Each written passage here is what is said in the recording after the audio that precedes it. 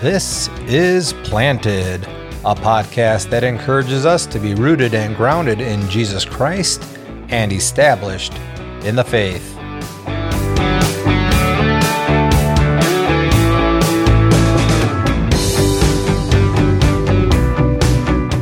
Today, Pastor Matt shows us how the Christian abiding in the love of God can live in the world but not be part of the world.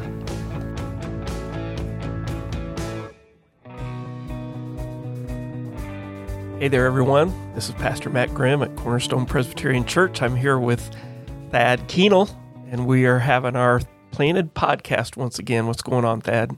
Oh, there's lots of good things happening. It's good to be here. I was thinking on the way here that we would zip through this chapter and finish it up, but after we had 3 minutes of conversation, it doesn't feel like we will now. Yeah.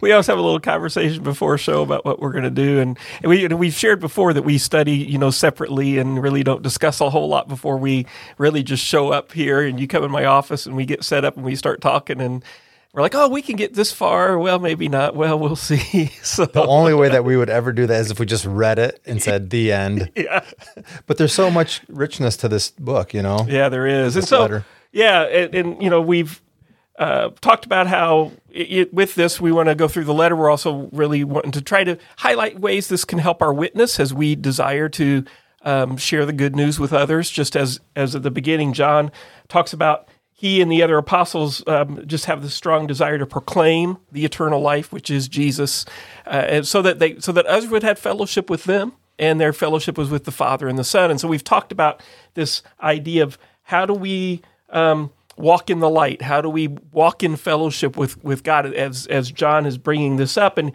really trying to distinguish between those who are and those who aren't?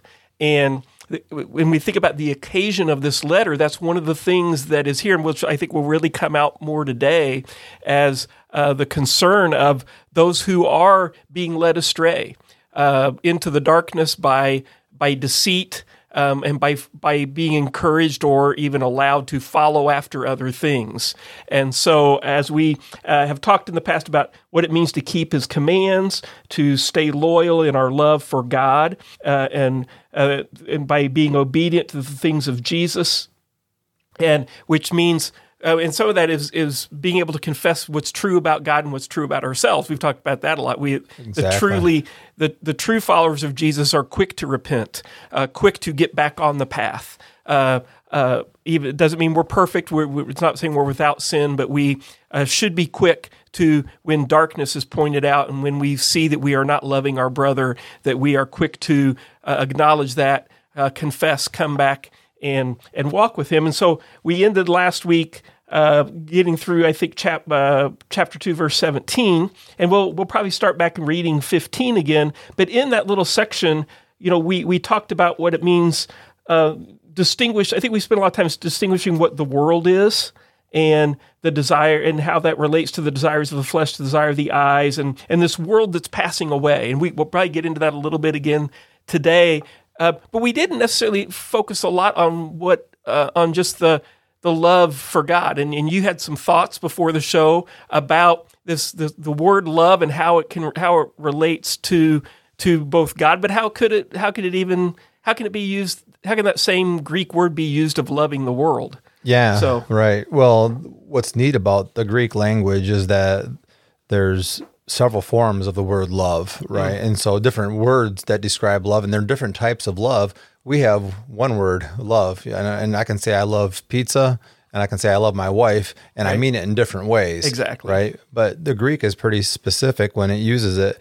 I think most Christians are familiar with the word agape. We think of that, the supreme love that we're to have for God, and God, when he loves us, it's with that agape love, that right? Self-sacrificial love, yeah. Right, exactly. Yeah. But then when it says, do not love the world or the things in the world, it's still using that word agape. And it's like, isn't that a godly love? So where's the conflict in that? And right. So when I looked up that word, it doesn't necessarily mean a godly love. It just means a supreme love. In other words, when you're loving the things of this world more than you're loving God, then your life's out of balance, right? Right. And it also, one of the things that I looked at as you get further down the definitions is it spoke of attaching oneself to. And so if you look at it, do not attach yourself to the things of this world. Right. Right. Because all of that, the things that we attach ourselves to, we end up worshiping. Right. And so that's one of the things that I wanted to distinguish in my own reading of this, is what that word love means here and why it contradicts the love of the Father that would be in us or not be in us when we're serving that. And it's the fact of the matter is God won't let us serve another God.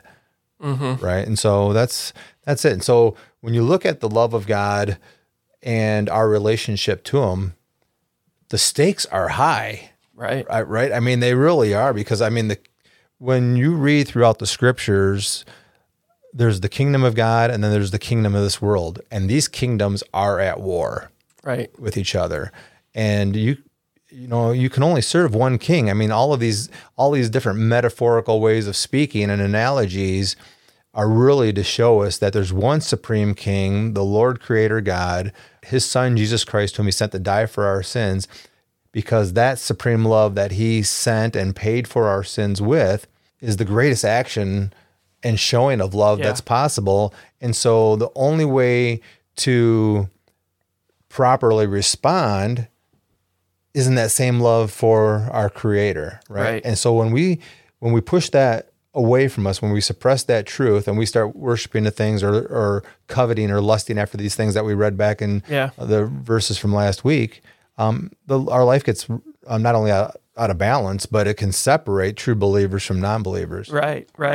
Yeah, and I think, and we've said this in other contexts on our show in different seasons, is that there's no middle ground in the Bible. Right. And I think a lot of people try to think of themselves, I'm not perfect, but I'm not a bad person, and or I'm not evil, right? But if you're not with Christ, and then the Bible's pretty clear. Well, we're going to get into some of that, right? Yeah, exactly. We're getting that some today. But the other thing, as it relates to the love in that word agape, it can mean to have like this high esteem and satisfaction with something.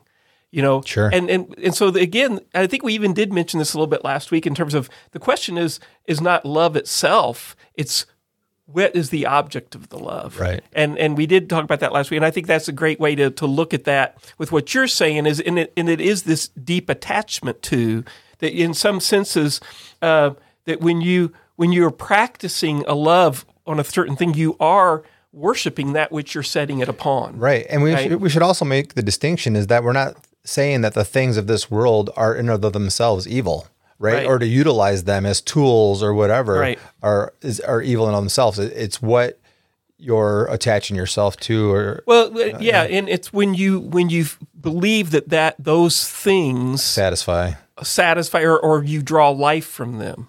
Right, the eternal life which they proclaim is in Jesus, the one who has fellowship with the Father, which we're going to talk about that today.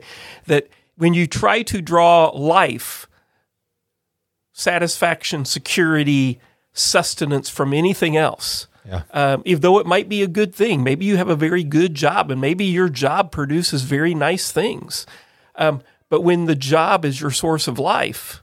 And you don't understand that it is a gift of God and that you have a stewardship under God to live that out well, then when that job's lost, you're lost, and so I think that's a great thing to point out. Thanks for sharing that with us. So with that, why don't you go ahead and reread those verses, which we're just referencing there, and let's read all the way through verse 27 of chapter 2, and maybe we can astonish ourselves and get all the way through that today. We'll see. That sounds good. Okay, so let's read, and we'll begin in 1 John chapter 2, verse 15, and I'm reading from the New King James Version, and it says, "Do not love the world or the things in the world. If anyone loves the world, the love of the Father is not in him. For all that is in the world, the lust of the flesh, the lust of the eyes, and the pride of life, is not of the Father, but is of the world. And the world is passing away, and the lust of it. But he who does the will of God abides forever. Little children, it is the last hour. And as you have heard that the Antichrist is coming, and even now many Antichrists have come, by which we know that it is the last hour. They went out from us, but they were not of us. For if they had been of us, they would have continued with us, but they went out that it might be made manifest that none of them were of us. But you have an anointing from the Holy One, and you know all things. I have not written to you because you do not know the truth, but because you know it, and that no lie is of the truth. Who is a liar but he who denies that Jesus is the Christ? He is Antichrist, who denies the Father and the Son. Whoever denies the Son does not have the Father either. He who acknowledges the Son has the Father also. Therefore, let that abide in you which you heard from the beginning. If what you heard from the beginning abides in you, you also will abide in the Son and in the Father. And this is the promise that he has promised us, eternal life. These things I have written to you concerning those who try to deceive you, but the anointing which you have received from him abides in you, and you do not need that anyone teach you. But as the same anointing teaches you concerning all things, and is true, and is not a lie, and just as it is taught you, you will abide in him. Let's pray. Father, Son, and Holy Spirit, we pray for your help, for understanding, for guidance and wisdom in having this discussion around your word. We pray that you would transform Thad and I with these truths, and with the listeners as well, Lord, that we would be more and more conformed to your Son, Jesus Christ. It's in his name we pray. Amen. Amen. Well, there's a lot here, but it's so interrelated. It's going to be hard to know when to cut ourselves off a little bit. We'll just keep talking. I'll press stop. I think I do want to kind of jump into verse 18, but we do see that it's still related to these verses 15, 17, which you've already discussed, and especially as we think about our discussion last time about the world that is passing away. So that these different ages that we see in the Scripture, the world that's passing away is one age, sometimes described as the present evil age in other places. And then we have the new age, the coming kingdom, which is already inaugurated, and there's an overlap here between the two. One's still around, but it's passing away as evidence through the resurrection. It's been defeated. The world of death has been defeated, and then the new world, the new age that's coming in, and this term, the last hour, sometimes in other places called the last days. It's this last hour that is, I think, talking about this overlap. Mm-hmm. We know we're in the last days. We know we're in the last hour because we have this overlap, and with that overlap there are signs. There are signs that there is, when the new kingdom has come in and broken in, the enemy of that kingdom is not going to be happy. Right. And is working to go out and set out and deceive and draw people away. So when it says here, children, it's the last hour, and as you've heard, the Antichrist is coming, so now many Antichrists have come. That word Antichrist is it's one of those loaded Christian words that and terms that when people hear it, they've probably heard a sermon on it. They've watched YouTube videos about it. Then there's everything from Thessalonians to Revelation to other apocalyptic passages of the Bible. It just comes in and we have this very specific idea sometimes of an Antichrist as this. It's a sign of the end times, right? And I think we need to open ourselves up to what John has to say to us here about this, right? Right. So I think it's worth pointing out that I was reading from the New King James Version, which works from the Masoretic text on some of this. I believe that's correct, mm-hmm. Or the majority text, and the way that this reads in the version that I read, it says, as you have heard that the Antichrist is coming. Now, the Nessie Allen version of this, the ESVs and NASBs of the world, does not have the direct article of the inside of it. So, but it kind of still means, as you may have heard, Antichrist is coming. Okay, so, and it also shows in there that there's been many Antichrists. So, well, wait a minute, how many Antichrists are we dealing with here? Exactly, and so that's kind of what I want to get into here a little bit, thinking theologically, and I would say eschatologically about the Scriptures. And I think we've mentioned this a little bit before about how the entire Bible is eschatological. It's always forward-looking. Looking forward as it relates to as it relates to these two ages we have here. So we have the two ages, and we have this Antichrist, as it says here, is they have heard. So even the people that John is writing to, these communities that he's writing to, he's acknowledging that they have heard about an Antichrist, right? So it's possible that John is aware that maybe some of Paul's letters have circulated among the communities he's writing to, because it's very likely Asia Minor, the Ephesus region, and if you think about some of the Paul's letters going there, so it could be that. It could be just knowing that the apostles and the teachers have been teaching about this, and so he acknowledges that, and we'll pick up on that a little bit here, but I think it's important as he acknowledges that, he says, so now many antichrists have come. And as we think about the way the Scriptures unfold, we often have these things that happen that point to a future happening, that are true in and of themselves. They happen, predictions even of the Scriptures, prophecies of someone coming and they come, or a judgment of God and it comes, but it's not the final judgment. It's not the final. So we have these visitations of God, these judgments of God, these words spoken of holding people to the covenant in the Old Testament, and the consequences of not doing so, like the exile and the destruction of Jerusalem and all these different things, which happened more than once, by the way, right? Sure. We had it in the exile in the Old Testament. We happened again in 70 A.D., which whether that's happened here when John's writing this, it's likely, but that's neither here nor there as it relates to this. But the point is that he's saying so many antichrists have come.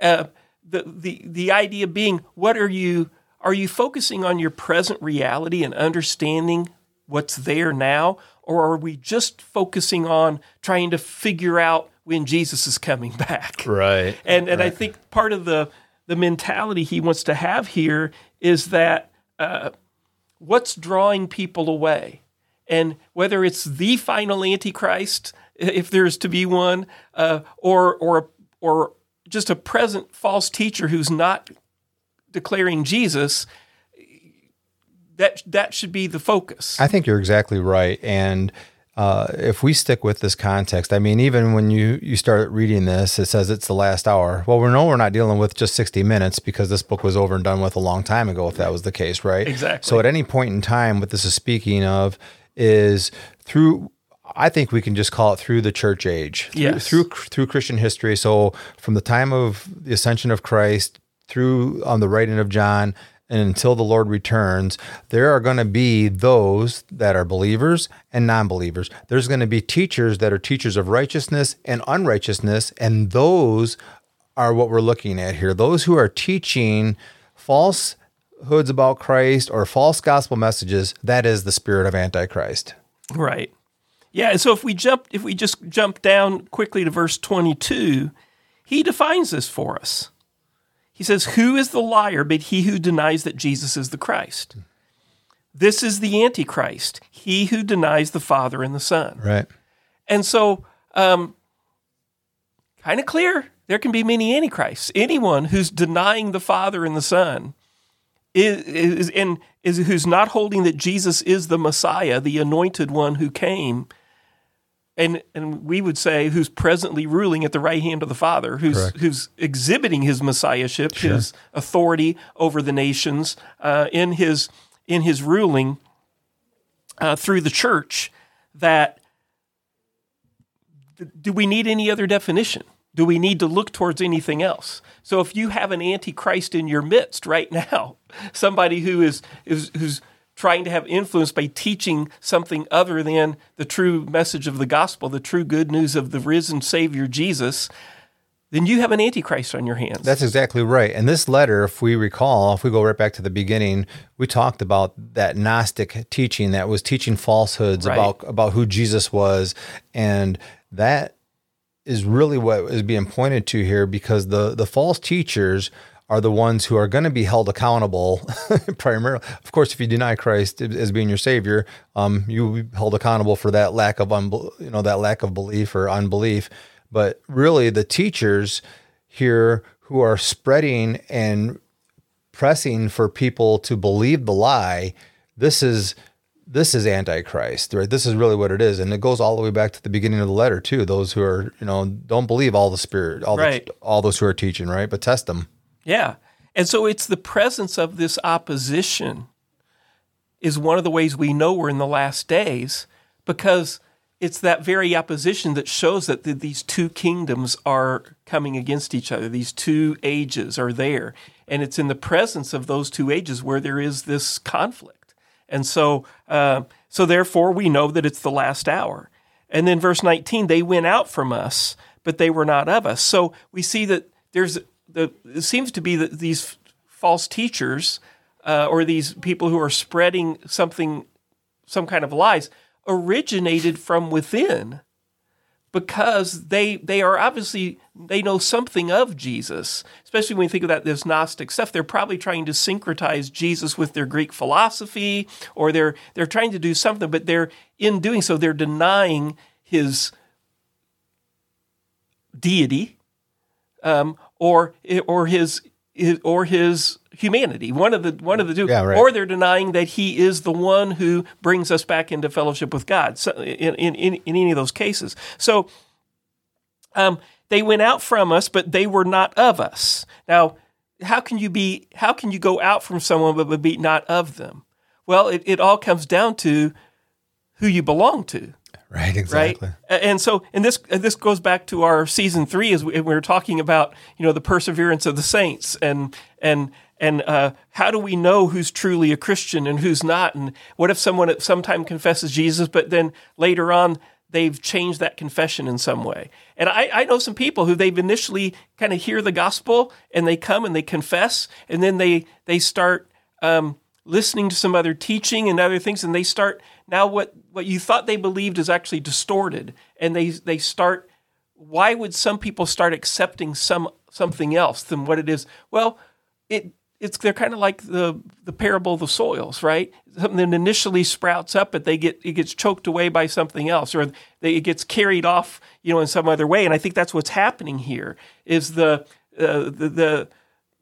seed is not becoming fully mature. Well, and our human nature is to lean towards things that appeal to us. So if something sounds good to us, then we might lean that way. But as Christians, we are held accountable to what the Word of God says alone. Mm-hmm. And so to add something to that, or to deny something because it feels right or it sounds better to us because we want God to have more personality like I have, right? Yeah, that's right. exactly what this is. That describes every aspect of our fallen nature when we are serving these other gods. And that's what I thought it was also referring to. Do not love the things of the world, or do not love the world or the things in the world. That includes the philosophies of this world, not just objects and gold and all that, but the philosophies, right? Right. It does. And so it's very interesting that in this whole section which we've read,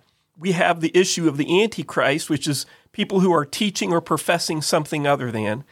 Then you have the people who are being led astray by them and what they're exhibiting. But then you have those who are holding to the truth, and so and then what that truth looks like. And so we'll kind of get into all that. But here in verse 19, he says they would have continued with us, but they went out. They might have been that it might become plain that they are all not of us. Right. And so that's where, like I say this a lot as a pastor, I can't look at anybody's heart and mind. We've talked about this before and know if someone's saved. I have to look towards someone's fruit. I listen to their confession, right? I want to hear the words they say, but I also want to look at the life they lead. And I think that's what John's been talking about. It is we witness in word and in deed, because I need to, does our lives line up to the word? Now, we know it doesn't perfectly. It's an ongoing process that we do, but there should be those signs and evidences, and especially when the truth is taught, is there agreement with it? You know, or are people trying to come in and say, well, actually, I think it says this, and it doesn't line up with who Jesus is and who God is, right? Right. So therefore, he says in verse 20, but you've been anointed by the Holy One, and you all have knowledge. And it doesn't say you have all knowledge. It says you all have knowledge. What's he talking about there? Well, he goes on to explain this a little bit. So we need to, but there are some manuscripts that even there they say you all know. It does say you all know everything. Well, that's what the King James Version does say, that, and you know all things. Yeah. Right. And so what is it? What is that? If it is the all things, what's the all things? Does that mean the entirety of all knowledge that there is to know about anything? Does that mean that you become omniscient? No, obviously. No, there's a reference point right, here. Yeah, the reference is going to be in the gospel that you've heard and the truth of what's been told you from Christ and from the apostles. Right. It's all been spoken to you. There's no reason now to leave these foundational things and go on to something that's not part of the truth. Right, exactly. And so in verse 21, I write to you not because you do not know the truth, but because you know it, and because no lie is of the truth. Who is the liar but he who denies that Jesus is the Christ? We got to that. So he's saying, it's kind of his way of saying, I'm reminding you of what you already know. Because that's what we have to focus on. Don't be led astray by these other things you heard. You've already heard this. You know this. Stay true to what you know. Well, this is the only way that we can love Jesus. Yes. Is to know him properly, right? I mean, to know him is to love him, we say, right? And when we respond to his commandments, like, for example, in Jesus in the Gospel of John, he says, my sheep hear my voice. Right. You know, and they listen to me. Well, why do we do that? Well, because the shepherd loves the sheep and the sheep respond in like kind. So those of us who belong to Jesus, we must be responsive to the call of Christ and to his truth. Exactly. And so verse 23 should sound familiar in some ways to the Gospel of John. It says, no one who denies the Son has the Father. Whoever confesses the Son has the Father also. So if we think back to the Gospel of John and we think about some of the I am statements of Jesus, this comes out. So in John chapter 8, when he tells his disciples and others that I'm the light of the world, right? And then he says within that, in his defense of this, he says in verse 18 of John chapter 8, I'm the one who testifies concerning myself, and the Father who sent me testifies concerning me. And so they were saying to him, where is your Father? And Jesus replied, you know neither me nor my Father. If you had known me, you would all have known my Father also. Wow, it goes right back to the Colossians. Yeah. One stuff that we talked about, right? He is the expressed image of the Father. Exactly. That was in the season 2, our Colossians series. But yeah, so Jesus is known for saying this. If you have known me, you would know the Father also. And so if anyone's denying the Son, they're denying the Father. And so that becomes very interesting in some of the discussions I've had with Mormon missionaries who come to my house, right? That they talk about the Father and the Son, and they do all this stuff, but yet they don't want to acknowledge they don't have a full concept of the deity of the Son in the way that we would, because they would say, well, we can become gods too someday over our own planet and all those kind of things. But the point is that when you don't have the right view of the Son, you also don't have a right view of the Father. You're not going to know the Father without the Son, because Jesus says that's how you're going to know him and come to know him and be back with him. So another place where this happens in the Gospel of John is in John 14, where Jesus is, this is part of the Upper Room Discourse, and he's talking about going to be with the Father. He's going to send the Holy Spirit and all these things, but he's talking about going to be with the Father. And so Philip is asking him, well, how do we know what's going on here? Verse 8 just show us the Father. Yeah. He was just show us the Father. But what he says before that, Jesus, when he says in verse 6, I'm the way, the truth, and the life. So it's another one of these I am statements. I'm the way and the truth and life. No one comes to the Father except through me. If you had known me, you would have known my Father also. The very same words again, right? If you know me, you know my Father also. From now on, you know him and have seen him. Right. And here we have that word know, again, being that more intimate type of knowledge, not just that you knew me personally type of thing, right? Yeah, it's gnosko, right? Yeah, it is. And so we have and then verse 8, well, show us the Father, right? That's exactly what he says. And Jesus goes, am I with you so long a time, and you've not known me, Philip? The one who has seen me has seen the Father. How can you say, show us the Father? Do you not believe that I am in the Father and the Father is in me? The words I say to you, I do not speak for myself, but for the Father residing in me does his works.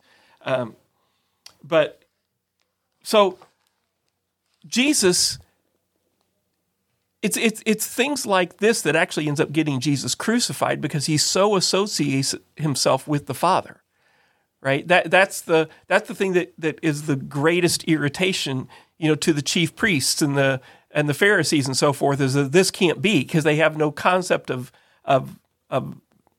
being able to reconcile this in their minds. Right. But for Jesus, he's like, no, this is who I am. Right. And if you want to know the Father, you need to know him. And so, therefore, when we deny the Son, or if anyone denies the Son, you're denying the Father. And I think people would say, well, wait a minute, I believe in God, but I don't believe that I need Jesus to have died for my sins.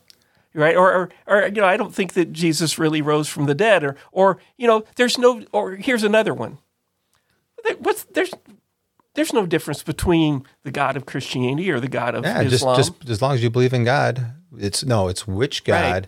And Christ has expressed the specific of what that is in that John 14, I am the way, the truth, and the life. And you can't, you don't really believe in God unless you believe in Jesus Christ. It is as simple and as black and white as that. And that's because the Father is one with the Son, that perfect union between the Father and the Son. But here's the best part about this. A couple chapters later, what we're going to learn is that Jesus is not only saying that he's in union with the Father, but that we may be too. He asked the Father in his high priestly prayer, that they may be one with me and you as we are one with each other. Exactly, and that's how John opens this letter too, right? That we might have fellowship with with the Father as the Son has with the Father. And so as we continue to consider the implications of this, I think it's important to think about, especially as we talk about evangelism and witnessing, because I know sometimes people think, well, do we really need to witness to the Jews because we worship the same God? They're worshiping Yahweh, and we're just worshiping Yahweh through Jesus, right? And so, are Christians and Jews who don't profess Jesus, are they worshiping the same God? They're not, and that's why Jesus said that this gospel message needs to go first to the Jews. Yes, right, because the truth is that the fulfillment of what they had been learning for the previous 2,000 years or longer is fulfilled in Christ, being manifest as God in the flesh, right? And that He is the propitiation for sins, not the lamb that was sacrificed in the tabernacle. Right, and so to deny the Son is to deny the Father. It is. And when our Jewish friends don't accept the Son as the Son of God, accept Jesus as the Messiah, the true Son of God, they're denying the Father. They're denying Yahweh, and which is it's got to be really hard to hear. but we'd have to tell the truth, right? If we don't accept that, then we're lying and we're becoming an antichrist. Right. And we don't want to do that. Yeah, right? exactly. They're actually denying the one that they're waiting for, the Messiah that they think is coming in the future. They're denying the one that did come and fulfill. Right. You know the one who came, the anointed Son of God, as the Messiah that they should be worshiping. And there's, don't get us wrong, folks, because there's plenty of Jewish people that do believe absolutely. in Jesus Christ, right? They're coming to the Lord as fast as the rest of the world is. That's all. Exactly. It's all part of all the nations. Yeah. We're just talking about those who resist and deny and actually become antichrist by saying, no, we don't. But they're okay. But that's the God of the Bible that they're believing in. I guess I could understand it maybe with, a Hindu person that has their gods, or I mean, how far away how many degrees of separation do you have before you're lacking truth? How small can a decimal go? Exactly. Right. Right. As soon as you stray away, because that's a great lead in, because in verse 24 he says, "Let what you've heard from the beginning abide in you." So when you hear that gospel core central truth that Jesus is the Messiah, he is the way back to the Father, he is that. That's only going to grow and flourish. If it start to stray away from it, even by the most minute little points, like, oh, well, he just appeared as like a ghostly figure because God really can't become, he can't really become flesh. When you start denying those things, you're starting to stray into false teaching, right? Yeah. And with that, there is a lot of error that comes in. So he says, if what you heard from the beginning abides in you, that dwells in you, lives in you, it's going to continue in you, then you too will abide in the Son and in the Father. And this is the promise that he made to us, eternal life. And that it's all wrapped up in Jesus, his life, his death, his resurrection, his ascension, that those core elements of his life and ministry, of his sacrifice and his victory that we hold to. And when we stray from that in any way, that God became the human one, and the human one died for our sins, and is reigning at the right hand of the Father after his resurrection, then you're not understanding the Yahweh himself, the God himself, right? Because this is his provision. This is who he became for us, right? Exactly. And maybe you've already said this, but it just sunk in a little bit deeper for me. But here in this 24 and 25, that which you have heard from the beginning, if you heard that from the beginning, also abides in you. That's the opening of 1 John.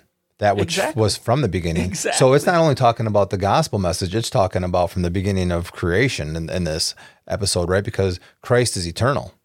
He is eternal. And we talked about this in the first episode, that he's both eternal, but he also had a starting point here with his birth, on earth, right? And so that it's this both and idea, that he is the eternal one, but this eternal one also came in here. And I think here that each of us had a starting point of faith. We had this call, and we had this regenerating work of the Holy Spirit. Each of us had a beginning in our belief where this was opened up to us. Yeah, that's true, because the faith comes by hearing, and that of the gospel, that which you have heard from the beginning, that's the gospel, that when you first heard it. Right. So it's all that. Yeah. And the cool thing is that when we hear and we receive by faith through God's grace alone, we all of a sudden become participants in the eternal, because we have eternal life. So we start entering into this fellowship that was from the beginning.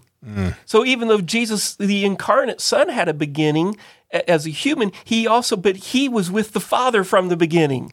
So he had a beginning as a human, but he was eternally with the Father from the very beginning. And when we have our beginning of hearing the gospel and coming to faith, we all of a sudden get wrapped up into that whole story. Yeah, that's great. Yeah. Wow, that's great. So verse 28, I think we're at verse 26, we're going to get to it. We're going to do it today, Thad. He says, I write these things to you about those who are trying to deceive you. So that he's referring back to the antichrists. Correct. And to those that are leaving with them, right? And so why does John need to write about these things? Because he wants to let them basically say, back to our opening conversation, which side are you on? Right? He's trusting. I'm writing to you. You know the truth. I've preached it to you. I believe you've held, from the beginning, you have this. And we know God's not going to let them go. But what's the evidence that we know that God's not letting, that they really did have that first birth, right? He says, but the anointing that you receive, what's this anointing? Because he talked about it earlier, about the fact that we've been anointed by the Holy One. We didn't really get into that, but he brings it up again here. So we need to ask, what's this anointing of the Holy One that he's talking about? What do you think's going on here, Thad? The anointing that you received from him abides in you. So the from him must be the same as by the Holy One. So we've been anointed from him who is the Holy One, back up in verse 20. Sure. Here, what is this anointing? Yeah, I would, and I did not look this up, so there's a chance I'm going to get this wrong from the master commentators. But the anointing which you have received from him abides in you. I know that which abides in me is the Spirit of Christ. Right. And going back to the upper room, after he tells Philip, if you know the Father, you know me, he says that I'm going to send you one, and the one he's going to send is the Holy Spirit. And what's the Holy Spirit's going to do? Well, the Holy Spirit has a title. He's called the Spirit of Truth, and he's going to lead you into all truth. Right. He's going to be your counselor, right? And so the anointing is that of the Spirit, but the anointing is, I think, also the anointing is the reception of the truth. And so it is the fact that we have been, to be able to properly receive it. Yes. Yeah. Because the same gospel message goes out to two people, but one it's received properly in truth. The other one it's rejected, right? So it's the same word or gospel, but one's not anointed. Right. Well, who brought the truth in the first place? The anointed one, Jesus, right? Who's the Messiah. Yeah. So that'd be worth mentioning. So the anointing is the Messiah, but it's also the Greek word for Messiah is Christo or the Christ, right? Yeah. So that would fit in there. So that is a form of the word Christ, I would imagine, in there. The Chris. Yeah, I need to look that up here. Actually, I need to go back to 1 John. I can do it and see that I did not happen to look that up. It's Chrisma. Yeah. Yeah. So it definitely is. But what's interesting here, I think, is when it says, but as in the second half of verse 27, but as his anointing teaches you about everything and is true and is no lie, that his anointing is Jesus. So Jesus, the anointed one, teaches, and it's interesting, when the apostles are sent out, they're anointed to teach and truth. Right. That we are anointed with the Holy Spirit. Where to be able to receive and understand these things. There is this one sent from God, one anointed by God, and we receive that. So we have to receive him. And he is the message, as we've talked about. And he is the way, the truth, and the life. And so all this is, again, leading us back to the fact that where it says, but as his anointing teaches you about everything and is true and is no lie, just as it has taught you, abide in him. Right.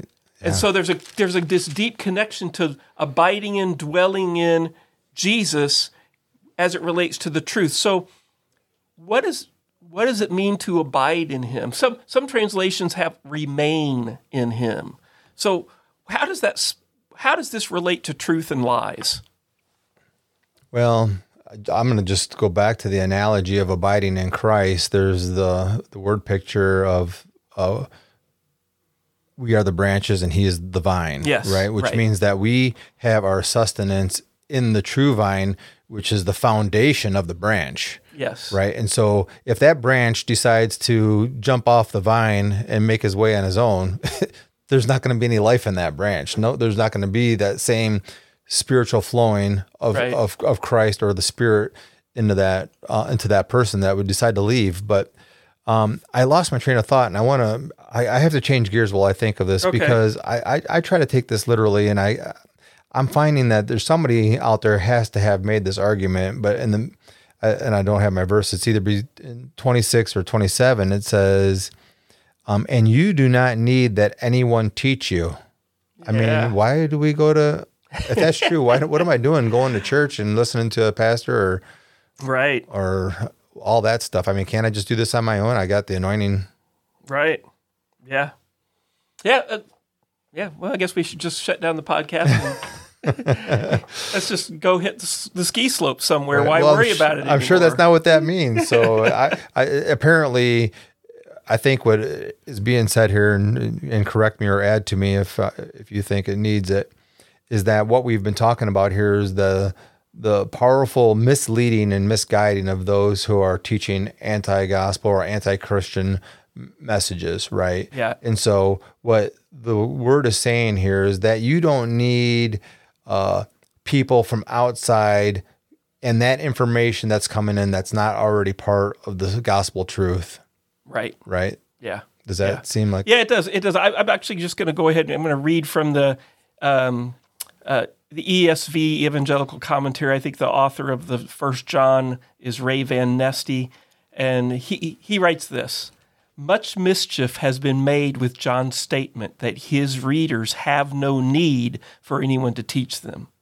He is not rejecting any place for human teachers. To do so would be to undercut the very letter he is writing. Furthermore, this would fly in the face of consistent biblical witness concerning the need for teachers. Rather, he is saying that they do not need anyone to lay again the basic foundation of their faith. They have that foundation in the teaching with which John instructed them, and that truth will guide them. In direct pastoral appeal, John assures them that they are not without knowledge. So they need not let anyone come in and tell them to start all over again. Rather, they certainly have enough truth to discern the error of these false teachers and to recognize their need to abide in God, Father and Son. Okay. And so I think that's well said. And with that, I want to kind of emphasize this idea that it doesn't mean we shouldn't go back and revisit the gospel at times. Right. But what it does is mean when somebody comes and says, well, actually, the gospel, is this, and they come back and say, well, you need this other thing, and he said, no, if you know Jesus is the Messiah, and you know He died for your sins, and you know He rose again, and He's the way to bring you into fellowship with God, you don't need any other foundation. It's not Jesus plus something else, or it's not something before Jesus. Well, in order, that's what I think he's saying here, right? Right. Yeah. Yep. I did stretch it a little bit, even in the way I was trying to define it. But yeah, you're exactly right there. That the firm foundation are the main and the plain teachings of the gospel, right? Yeah. And so when people say, "Man, there's so many difficult things in the scriptures," I mean, how do I know it's truth?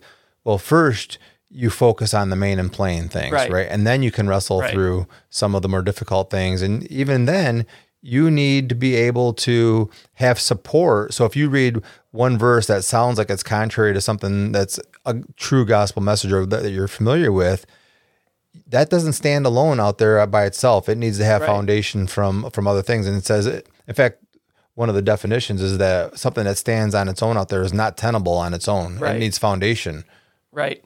Exactly. And support from the other scriptures, right? Yeah. So that's why there are a few that are coming to mind right now, but it'll take us on a tangent. Yeah, exactly. Well, we wrestle through those because they're fun to wrestle through, and we want to reconcile them to God's truth as followers, and so that's really good. But just a reference for you, if you've not listened to our season 1 on the Word of God, we actually have some discussions about this on our bibliology, the nature of God's Word, and that it's not that there aren't things that we need to understand, but the main plain truth of the gospel comes through clear.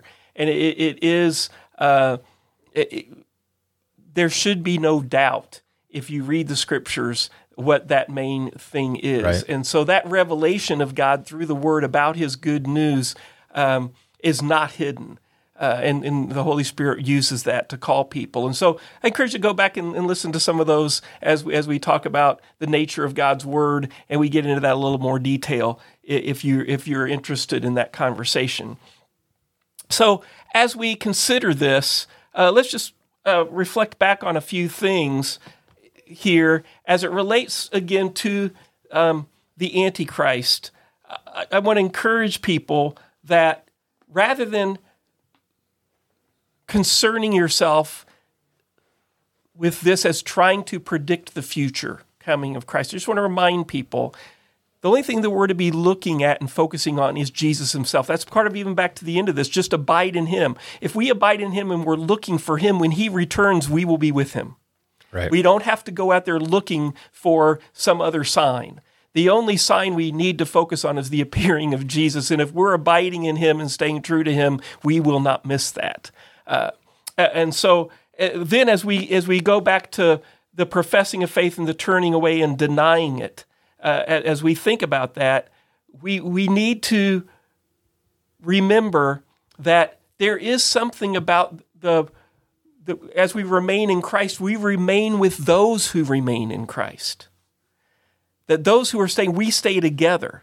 And if you find yourself tempted to just kind of be off on your own, in some senses, then that you're turning away too. That there's something about John writing this where he says, they went out from us and they were not one of us. If they'd been one of us, they would have continued with us. And if you find yourself not continuing with, you got to ask yourself why. Maybe it is because you find out maybe the people you're with, maybe they are teaching a false gospel. Maybe you are, right. And that would be a reason to leave. But this isn't the case, obviously, here. And so to continue with Christ is to continue with his body. Right. And so I think that's very important. That's good. Now, what that does is that sparks a thought to me that it's important for us not to misunderstand something that John is saying here, and that's how our relationship with God is not the result of obedience. Right. Right. But that our relationship with God works its way out through obedience, right? It's the fruit. It's the fruit of. It's the James thing, right? Which it's the grace and the work and the faith. It's the conversation we had back in chapter 2 about keeping his commandments. What does it mean to keep? It's the duty that comes from a relationship you've already entered into. It's the keeping of the vow, but that's not meriting anything. The keeping doesn't merit anything. It just is evidence that you truly are in a loyal, loving relationship with God. Right. Right? Yeah. And which means sometimes you got to put up with other people who are in loving, loyal relationship with him. Right? Exactly. So, but I was impacted by that us inclusion. It's talking about fellowship with us. It's just fellowship with the Father. That's great. So that's and that's an important thing too. That when then too, as those of us who do teach and lead, that one of our jobs then too is to expose error. That's one of the jobs of overseers, of pastors, to shepherd the flock. And when we take on that job, and so of teaching and discipling, and so if you're discipling someone, we've got to work on that. And John is modeling that for us here. He's not afraid to address the conflict that's there, the error that is there, and to call people back to Jesus. And so often when counseling or talking with someone who's struggling, and maybe they're struggling with sin, and maybe they're doubting things, I always say, what's the best way to bring people back or to call people back is just to preach the gospel again and just ask once again, do you confess Jesus or don't you? And often they will say, well, yeah, I do. And so we're like, well, then why don't you trust what he's telling you? That's the thing is I can't just come. I can't if I don't relate it back to the gospel, then I'm just going to be preaching a legalistic religion to people. Stop sleeping with that other woman, because it's the wrong thing to do. Right. Well, no, stop sleeping with that other woman because you belong to Jesus. Right. And if Jesus is your way, then you follow him. It's not about me telling you what you're doing right or wrong. It's about, are you loyal to your Savior? I was just expressing this yesterday, in fact, at a lunch with a friend about when people are expressing that their life is stressful or they don't know where it's going, and they're believers, friends of believers. I tend to, listen with open ears and compassion, but I also do not waste much time in saying, listen, what are the promises of God in this? Yes. Right? Does he not promise that all good things work out together for those who love God, to those who are the called according to his purpose? If that's true, then that's something that we can focus on. That means that even if you're going through a bad time right now, you almost could praise him for it because it's going to work out for your better. You're being refined as his, and also he also says, you know what, come to me, all you who are burdened and heavy laden, and I will give you rest. Where does our rest lie? And all the other things that you can talk about. Doesn't he care more about you than the lilies of the field and all of the amazing promises of God that we get stuck sometime in focusing on this number one that I'm pointing to myself right now, right? Instead of the true number one. Right. And that has a lot to do with this passage. It does. And so one thing as it comes to like bearing witness, and we were talking about evangelism, is that we have to, even as Christians, we witness to one another, to help encourage our faith. But we often, because we can't look directly into men's hearts too, there's a lot of people who hang around and call themselves Christians who are part of the visible body, maybe not we talk about the visible church and the invisible church. We don't always know.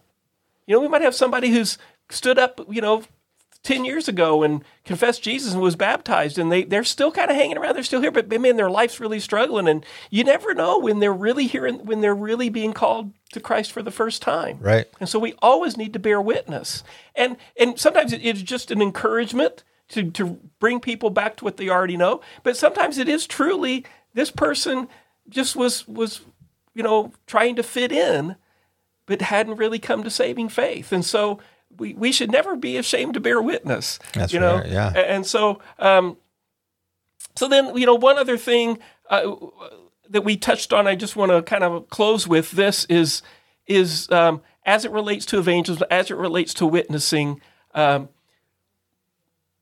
one thing that is good to do, we have to know how to speak the truth in love. We have to do all this with gentleness and respect, but we have to be able to clarify and distinguish the difference between Jesus and every other religion in the world. We need to be able to distinguish between it's the Son who brings us to the Father, and He alone. And the Father, as the Son knows, is different than what Muhammad knew. It's different than what Gandhi knew. It's different than what is taught by any other many world religions who would say, "Oh, we believe in one God." No, Jesus is making it clear.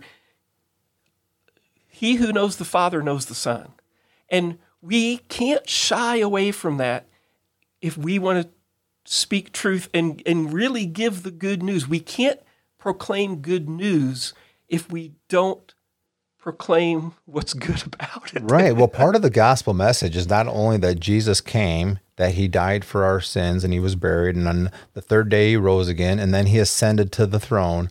But then the rest of that message is that he is coming again. This is Jesus Christ who is coming again at the end of time. And that is part of that whole truth. And that's what it talks about here in our last couple of verses, 28 and 29. Right. Exactly.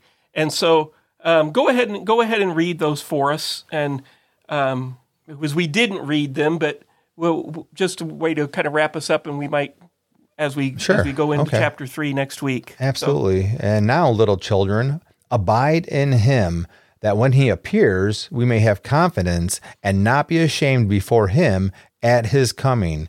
If you know that he is righteous, you know that everyone who practices righteousness is born of him. Yeah.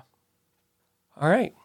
Well, we will unpack that a little bit more next time, but we definitely see how it relates back into what we've talked about. That the key is that remaining in him, and abiding in Jesus. And so I want to encourage you too, that one of the things as we close here that helps with that keeps us encouraged, that is taking that time. It goes back to, I think we did a session on this between one of our seasons about just spending time with the Lord, kind of that devotion time. It's when Jesus would go off to spend time with the Father, right? It's so critical because just in that vine branch analogy, the way that we get our sustenance is not only with the Spirit living in us, but by His holy word and through prayer, right? And so if you as a branch want to resemble what that vine is, you have to be getting your sustenance from that vine. The vine, feeds that with nutrients and the water of life. Right. And it's out of that we will practice this righteousness that it's talking about. Fantastic. So, thanks for joining us today. I look forward to having you be back when we discuss next time getting into chapter 3 and unpacking some more of this. Sounds good. See you next time. Have a good day.